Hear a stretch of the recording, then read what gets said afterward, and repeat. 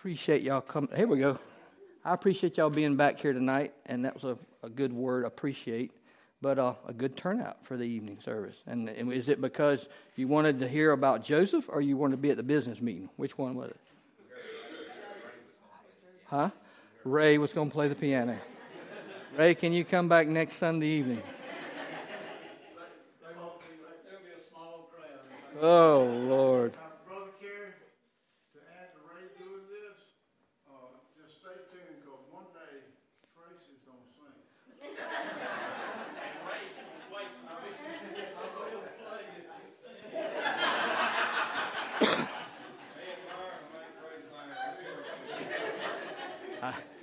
And we'll all sing, "What a Day That Will Be." What a day that will be. That's a good song, one of my favorite. Well, we're going to have business meeting tonight, but let's get in our study tonight. And like I said, I'm glad that you guys came back this evening.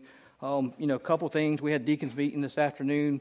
It was very productive. I like meeting when they're productive. I don't like meeting when we don't get things accomplished, and I like meeting when things are productive. And that's the same thing when we meet. And when we meet in God's house, we want to be productive. We want to grow in the Word. And so the phrase that Patty and I heard coming over this morning in a book that I'm listening to, because I have to read so many books that I have to use Audible a lot of times to read some books to help me to make sure that every second that I'm not doing something, I'm either listening to a book or reading a book. And we heard one this morning, and the phrase was, you can't know the God of the Word if you don't know the Word of God. Amen? And so what we want to make sure that we're doing when we gather together is studying the Word of God. When you're not here, you want to be reading the Word of God. You want to grow in your relationship with the Word of God. And so those are the things that we want to focus on when we come together. Now, this morning, the message was on Mary. It was on the actually saying yes. And Brother Ray said yes to Pam this morning. I thought it was awesome because God actually put that in Pam's heart to speak to Brother Ray about playing tonight. Not my idea, it was hers. And I'm sure that God laid it on her heart. Brother Ray responded the way that God would want him to do, because God says, make a joyful noise, right? I can't sing, but I do try to make a joyful noise. And sometimes I get checked on it when my microphone doesn't get cut off. But anyhow, it's the same thing. If you want to say yes, when God puts it on your heart, we want to make sure that we're obedient to His Word. And so this morning it was on Mary, talking about, we've been talking about the different aspects of the nativity, all the different components that had to go into place, all the different wheels that had to turn, the cogs that had to turn, everything that Jesus Christ had to do, everything that God did to prepare the hundreds of years before it actually ever happened, the way that He prepared the prophets, the words that He gave the prophets to share with the people so that they would know what was coming, so they could prepare for it. So the same thing is that basically children, and most of this was boys. I'm not sure of the educational process for girls, but boys basically had to be educated by age 15. They went through the Torah school, they learned everything, and they were educated by age 15. Now, at age 15, basically, if they didn't cut the grade to be able to go to a rabbi, to be taught later in school, to go with a rabbi, to be further educated, they had to go back home. They went back to their family businesses. They went back to, because they couldn't cut the grade, they went back to their businesses, and that's where they would be the rest of their life. And so you think about what Jesus did and the way that He picked those people that He picked. You think about it. Now let's think about this, and these are just some nuggets of information I wanted to share with you. Most boys were married by age 18, okay? So when you think about the disciples, how many of them were married? And I got a point. I'm going to make it. How many of them were married? How many had a wife? How many have a mother-in-law? How many did Jesus touch the mother-in-law for? One that we know of, right? So Peter. So we kind of anticipate, and this is part of that history thing. So based on what you know about the Jewish history and the boys all going through school, going back to work, we think pretty much all the disciples didn't make the cut to be able to go be with the rabbi. All right, so they went back to fishermen. They went to different areas. So basically, Peter was probably the only one that was at least 18. So most of these disciples were less than 18 years old. So we know that Mary was in her early teenage years. Okay, and so that's what I'm going to get to is Joseph. So when you're thinking about Joseph, he hadn't gotten married yet. So we're anticipating that most likely, based on Jewish history, that he was either close to 18, because that's by the age that they were required to get married. He wasn't in Talmud school. I mean, he wasn't following a rabbi. He was a carpenter, so he was doing a trade that probably his father had taught him. So he didn't make the cut, to go on to be a priest or anything like that. But most likely, Joseph was either close to 18 or right at that, because he was preparing for what? His wedding. Preparing for his wedding. Okay, so let's look at the scripture, and then let's just kind of work through some things together. And so this one, what I looked at, it says, Joseph, an ordinary man used by what? An extraordinary what? Who used him? What did I say about you being used this morning? God. Joseph was an ordinary man. Mary was an ordinary Jewish girl. Joseph was an ordinary young man planning his wedding, planning his future, but he was going to be used by an extraordinary God. I'm sorry? I said God was using him. God was using him. All right? Well, let's just think about that for just a second.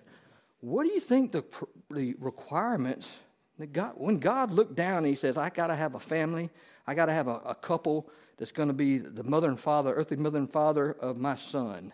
What do you think he was looking for? What do you think? What was God looking for?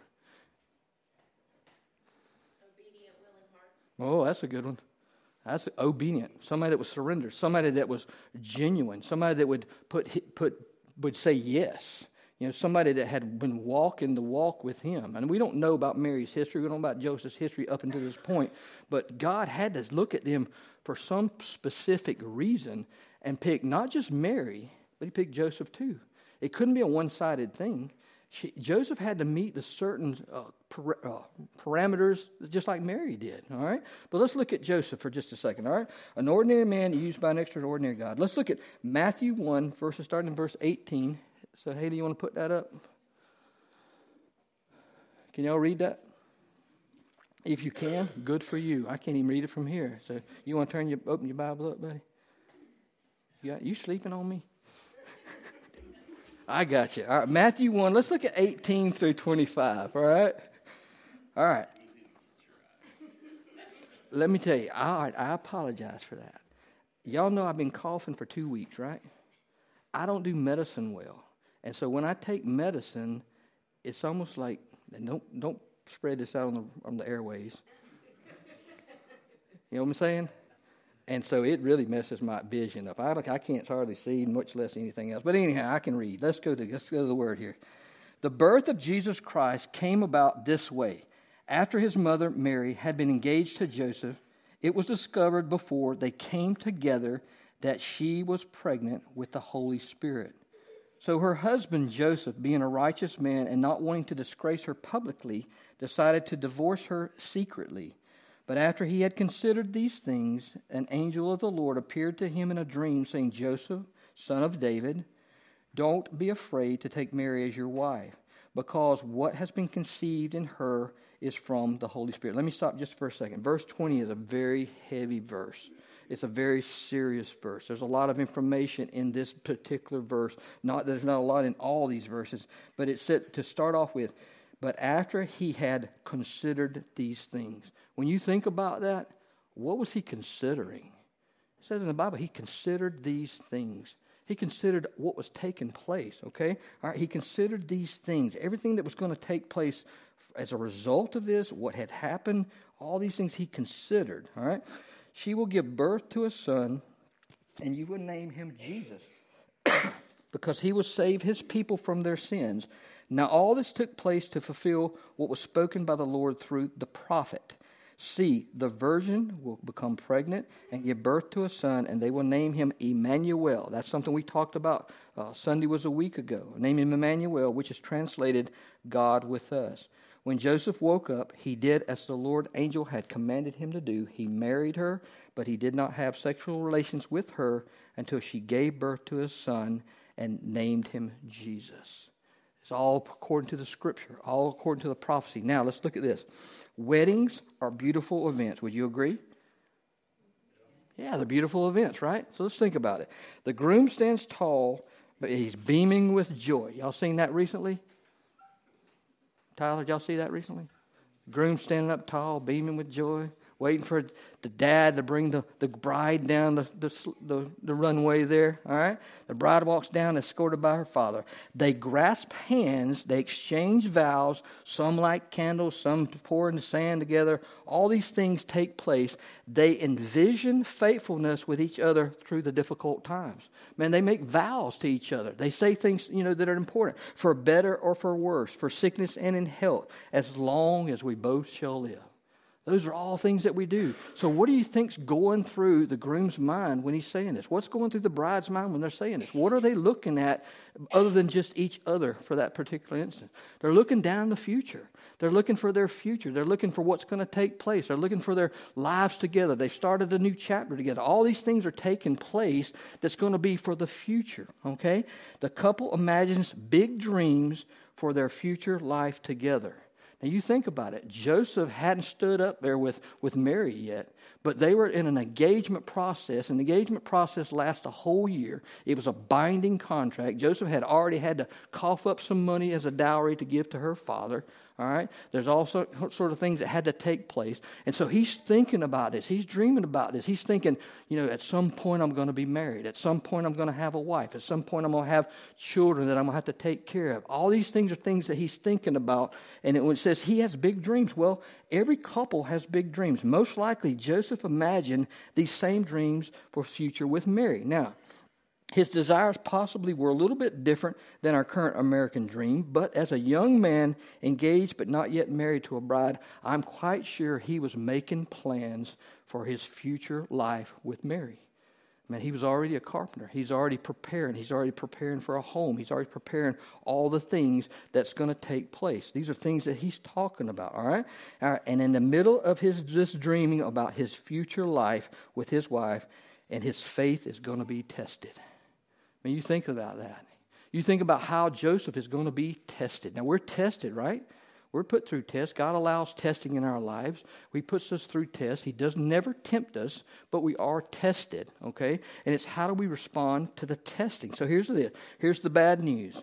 We don't know exactly how Joseph found out about the future wife was pregnant. His future wife was pregnant. We don't know how he found out. So you just think about it. How do you think he found out? Mary goes up to him. They don't see each other but once every 2 or 3 weeks. And what do you think the first thing out of her mouth is? I'm pregnant. Huh? You think it was that soft? You think it was easy? Joseph, you might want to sit down for a minute. I got something to tell you. We need to talk. Don't y'all hate that phrase? Myra, you ever had that? Teresa, don't tell. Patty says, I think we need to talk. I'm thinking, no. No, can you imagine what that was like for Joseph, all right? But we can only imagine the difficult conversation he must have had with Mary. We can only imagine how difficult it was for her as well as for him. And then this morning we talked about what Mary signed up for. I just put it in that phrase, what was going to happen for her. So here's the thing. Gabriel has talked to Mary. Gabriel has reassured Mary that this is the Christ child. He's reassured that God has found favor with you, that God is going to be with you. He's going to take you through this whole thing all the way, all right? It's going to be difficult raising him. You're going to have to give him up at the end. He's going to be crucified, but God's going to be with you. So she had more than Joseph had because at this point, the angel Gabriel has not spoke to Joseph, all right? So you're looking at two different sides of it. He's just human. She's human, but she's been encountered with the angelic messenger, Gabriel, all right? So there's a little bit angle, but she still got to tell him that. So in Matthew 1:18, Matthew notes, and he says this, it was discovered.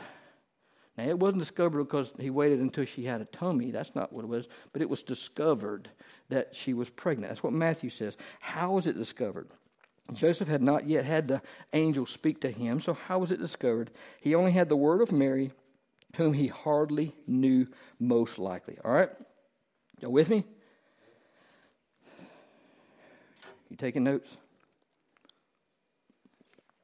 Mental notes? All right. So even though they were engaged to be married, the custom was for a year engagement before they would consummate the marriage. The bride and the groom spent very little time together. So imagine Joseph's shock when Mary told him that she was pregnant.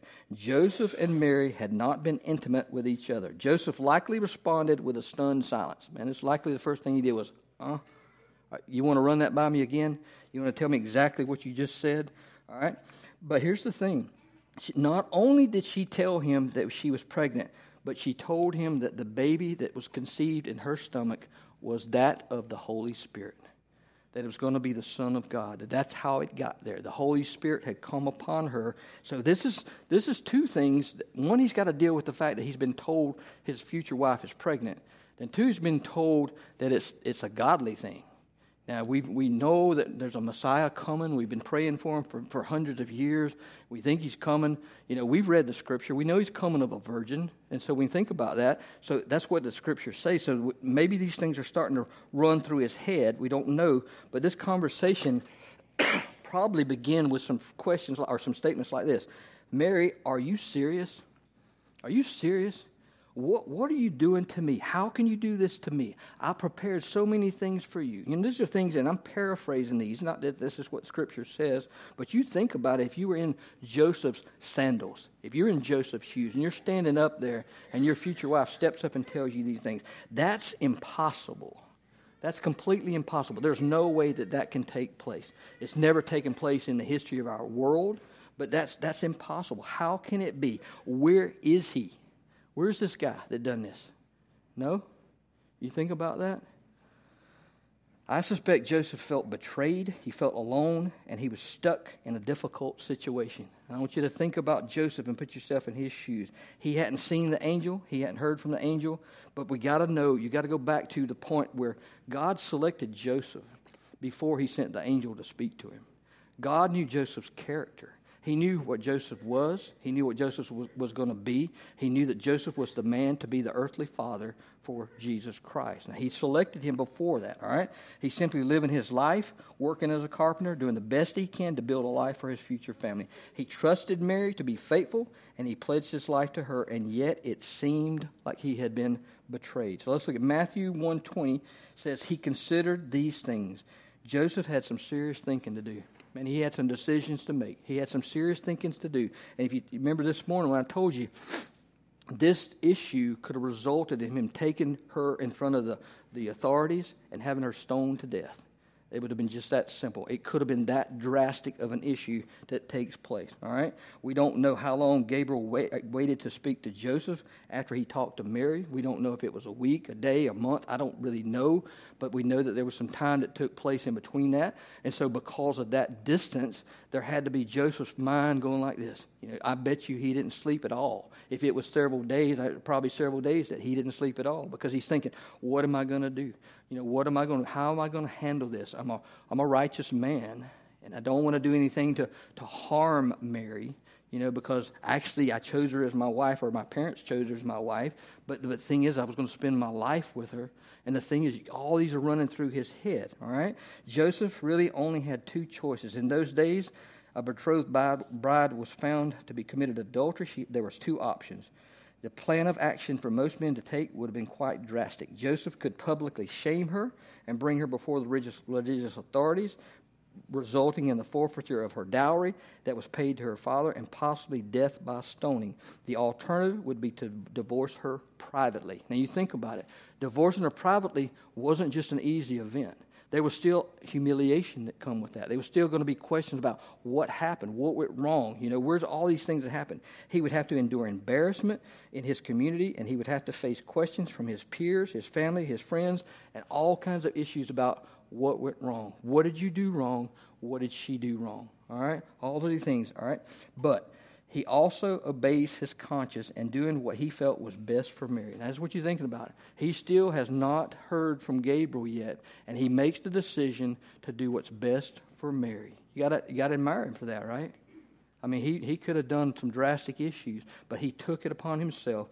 Matthew tells us that Joseph was a righteous man, and he tells us this before Joseph is told that Jesus is a supernatural birth. All right? He was righteous because he was committed to following the law, divorcing an unfaithful spouse, and doing it in the most selfless, compassionate way was what Joseph wanted to do. All right, so we don't know how much we don't know much about Joseph other than what the Bible tells us here. We see an encounter with him again when Jesus is 12 in the temple, and then we don't hear much more about him after that. We don't really know how he passed away.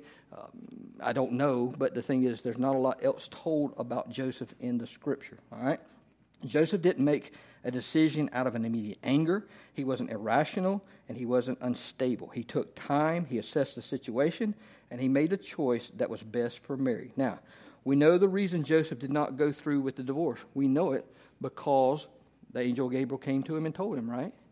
Mary didn't know it. Mary didn't know what Joseph was going to do. When she told Joseph all about this, we know the end of the story, and we know what takes place. But at the time she shared with him that she was pregnant, she did not know what was going to take place with Joseph other than she trusted God to take care of her. All right. This time God spoke to Joseph in a dream. In verse 20, Gabriel refers to Joseph as the son of David. All right. So why do you think he refers to him as the son of David? He reassures him and he reinforces the fact that he is of that lineage of David, that this child was going to come through that same lineage, that he was a righteous man. He was of the lineage of the son of David. God did not pick just any first century Jewish man to steward the life of his son. He picked a faithful son of David. All right. The only other person in the New Testament referred to as the son of David is who? Starts with a J, ends with an S. Got Jesus in the middle. Jesus. Okay, that was a good one. That's the only other person in Scripture that's referred to as the son of David. The title came with authority, reminding Joseph of his royal heritage, preparing him for the task that was about to take place. Now here, we've all talked about the bad news, all right? So now we're going to talk about the good news, which is completely the opposite. Then the angel assured Joseph that the baby in Mary's womb was not the fruit of sin. This is in a dream, but this is Gabriel. Gabriel speaking with authority. He's God's angelic messenger. He speaks with authority. These words are coming straight from God through Gabriel. All right? Not the fruit of sin, but conceived miraculously by the Holy Spirit. She had been chosen by God to be the mother of Jesus. We don't know how much Joseph knew or how much he felt about this, but what we don't know if he recalled the Scriptures and thought back of what took place in the temple. But the words of the prophet were resonant in his mind, and it described the future Messiah coming from a young virgin. But just in case he couldn't recall it, just because he's only 17, 18 years old, the angel reminded him in the Scripture, okay? Just to make sure that he understood what he was talking about. All right. Telling Joseph the name to baby Jesus was reminding Joseph of his stewardship, because who named the children when they were born? The father. That's where it meant, because so he told Joseph to name him Jesus. He told him what to name him, but he allowed Joseph to name him because Joseph was going to be the steward of Jesus Christ, which essentially what this does is shows that Joseph adopts Jesus into his family, okay, because he's going to get to name him. That makes sense? Jesus was adopted into that family through Joseph, was the birth child of Mary, and so what are we? We're adopted into the family of what? Family of God, all right? Family of Christ. He adopts us into his family, all right? Gabriel's reference to Joseph being the son of David tells us two things about the man that was going to be the earthly guardian of Jesus Christ. Here's one. One, he knew who he was, and he was committed to the Scripture. He was a man who was into the Word of God. He was a man who wanted to know the God of the Word, okay? All right? So he was a man of the Scripture, and he knew who he was.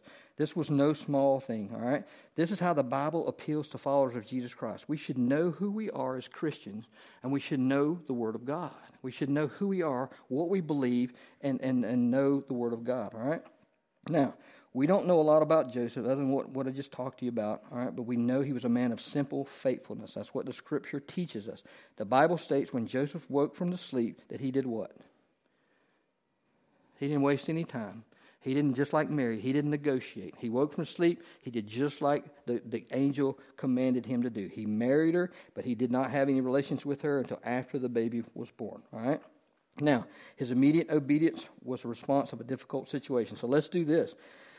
Just like we did with Mary this morning, let's consider for just a moment what Joseph is signing up for. This is no easy assignment, all right? In marrying Mary, he would be subject to endless scrutiny. Endless scrutiny from friends, from family. He would be ridiculed for the whole time because of this, all right? If you think he reacted strangely at first about Mary's conception, how do you think that other people around him felt? Now, you think about it. Him and Mary are the only ones going to hear from the angel. So just think about how he's going to convince his parents that this is a Holy Spirit thing. That this is the God, the Father, the Messiah is in Mary's tummy. You know, this is a miraculous miracle that the Messiah is coming this way. We haven't had any relations. She hasn't had any relations. How do you think his parents responded to that? Oh, yeah, I believe you. You never lied to me before, right? You're only 17, right? Tell me another story. Tell me the truth. You know, I want to hear the truth. What really happened, you know? So this thing is, tell me another story. All right. So they could either take his word for it or they would reject him. All right. In listening to the voice of God, Joseph was giving up his reputation. He too was saying yes to God. Joseph was saying no to everything else that he had worked for. He was saying no to his reputation. He was saying no to everything else that he stood for. And he was saying yes to God. It's easy for us to glance over this and not give another thought as we read this part of Matthew's gospel in the Christmas story. But we need to pause and consider how significant this decision for Joseph was. All right? Joseph would bear the shame for sins he did not commit. Anybody else do that? Jesus. Joseph is going to have to bear the shames of sins that he didn't commit, even though this is not a sinful event. It looks like it from the outside. What people would say, she's pregnant out of wedlock. All right, she's cheated on him. She's an adulteress. All right, Joseph's going to bear that shame. He's going to marry her anyway. All right, for sins he did not commit, just like Jesus did the exact same thing for us. All right. Joseph would bear the shame that he didn't commit, and yet it only foreshadows the shame that the baby would one day bear for us on behalf of Joseph, Mary, and each one of us. Now, we go over into the New Testament. We say, this is why Jesus would sweat drops of what in the Garden of Gethsemane? Blood. Because he was bearing the shame for us, because he took our sins upon him, because he was willing to take the cup, the wrath of God, on our behalf. All right? Jesus would literally become sin for his people so much that the Father, who cannot abide in sin, turned his face against his own Son. All right? He was, to quote the prophet Isaiah, despised and rejected by men when he's on the cross. All right? Ultimately, we don't know what really happened to Joseph after Jesus was 12, but we do know some other things. What we do know is that Joseph was an ordinary man willing to be used by an extraordinary God. So let me throw some things at you just for you to ponder over. God is calling ordinary people to be part of an extraordinary story. He calls ordinary people, just like we talked about that this morning. God is calling people you don't even think. I mean, you just think. You say, well, God's only going to call certain people. He's only going to call certain socioeconomic people. He's only going to call, people who are educated in the Word. And God calls everybody. He'll call you out of one area into another, and he calls every single body to do extraordinary work on his behalf. Here's my question to you. Are you willing to step into the mission of God? That's a question for you. All right? Joseph displayed a righteous character in a difficult situation. Here's some questions for you, just for you to think. And these questions, I want you to take them back. I want you to think about me. When I evaluate my own life, what am I willing to do for God? All right? In what way are you being tested today? Because we're all being tested. In what way are you being tested today? All right? What shortcuts to glory are you being offered? Satan offered Jesus shortcuts to glory, didn't he? Hey, you can have all this. You don't have to go to the cross. We think about the shortcuts that we're offered, worldly issues. And that's thinking, what shortcuts are we being offered? How can you display Christian character in a way that sets you apart in your home, your workplace, and your family? This is it. That's your mission field. And when you step out of this building right here, you're on the mission. When the mission starts outside of those doors. Whether it's your workplace, whether it's where you're going, whether it's where you're going to be this weekend, all that is your mission field, all right? Joseph obeyed immediately. When he heard the voice of Gabriel, he moved. God may not be speaking to you in an audible voice or through an angel, but he still speaks to us through his word. All right? Are you willing to obey even in the hard things, even with the hard things? What hard and difficult calling is God tasking you to do today? And then the last one, in what way is God calling you to sacrifice personal comfort for the cause of Christ? Amen? Wow. Isn't that some deep stuff? Did y'all get anything out of that? Was Joseph an ordinary man? Was he working for an ordinary God? No? Amen. All right. Y'all did pay attention. All right. Well, that's what I have. Any questions about our study? We got one more night, and that's Wednesday night. If y'all want to finish up on the Nativity, be here Wednesday night. We're going to finish that this Wednesday. And we will be in the fellowship hall because the children will be in here practicing. All right? So we'll be in the fellowship hall. Fair enough? All righty.